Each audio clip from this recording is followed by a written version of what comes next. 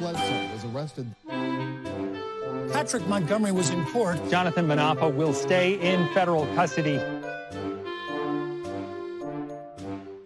No, I don't take responsibility at all.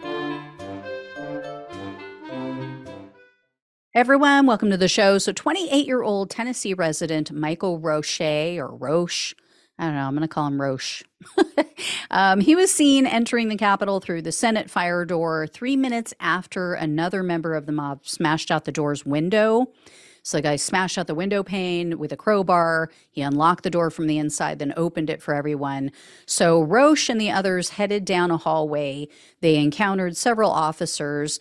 And after a scuffle between members of the mob and the police, Roche and others overwhelmed the police and they moved further into the building. A short time later, Roche was seen on video entering the Senate floor, and he headed to the Senate dais right away. He stood next to the QAnon shaman. They were standing behind the vice president's desk, and Roche raised his arms in the air. He was shouting, quote, "Jesus Christ, we invoke your name, amen." And when he finished, the QAnon shaman started yelling. He started screaming through a bullhorn, also praying and stuff. So Roche stood beside him while he was bowing his head.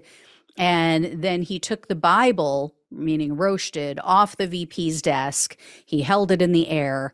And as all of this is going on, other members of the mob were in there. They were all rifling through papers on senators' desks. They were taking photos of some of them. At one point, a lone officer came in. He asked everyone to leave, and everybody just ignored him. And just to give you guys an example of how sacred this room is, the officer who went in there testified in a trial, and he said that was his first time ever entering the Senate. He said, "I work on the House side of the building, and I, as a Capitol Police officer, I am not allowed to enter the Senate chamber." That's how sacred it is, because he does not work on that side of the building. So anyway, eventually a group of officers came in. They then forced Roche and everyone else out.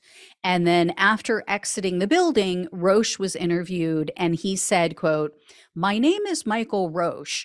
We're here in Washington, D.C. We did get a chance to storm the Capitol, and we made it into the chamber. We managed to convince the cops to let us through. They listened to reason. And when we got to the chamber, all the people that was in there with me, there's plenty of people, we all started praying and shouting in the name of Jesus Christ and inviting Christ back into our Capitol. And luckily, nobody got hurt. There was somebody else who got hurt, apparently. We don't know too much about that, but a great day to be alive. And thank you, police, for the most part, doing the right thing and listening to the will of the people." Yeah, because physically overwhelming, vastly outnumbered police officers, apparently in his mind, is equivalent to the officers listening to reason. And you know what cracks me up?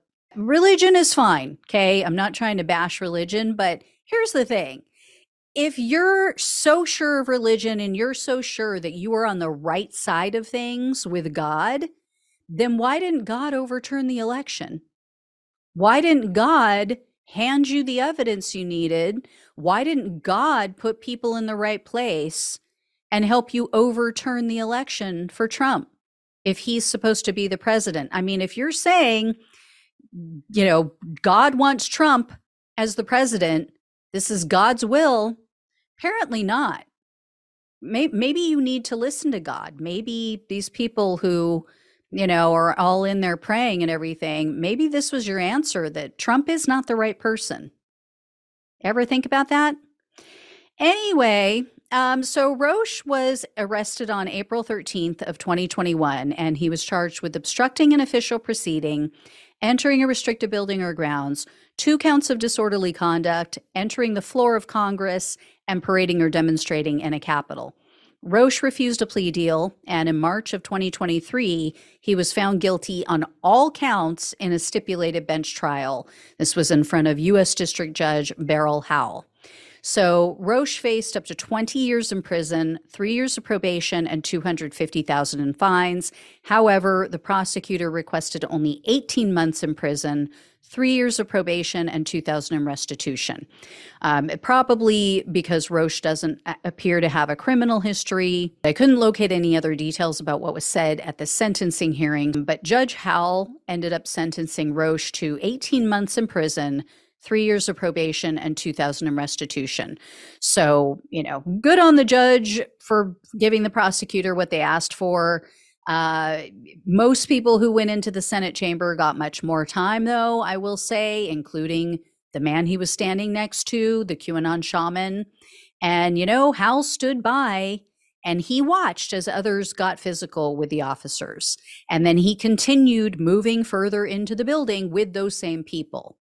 Silence is acceptance, and even though Roche wasn't personally violent, his involvement made all of that possible because of the strength in numbers.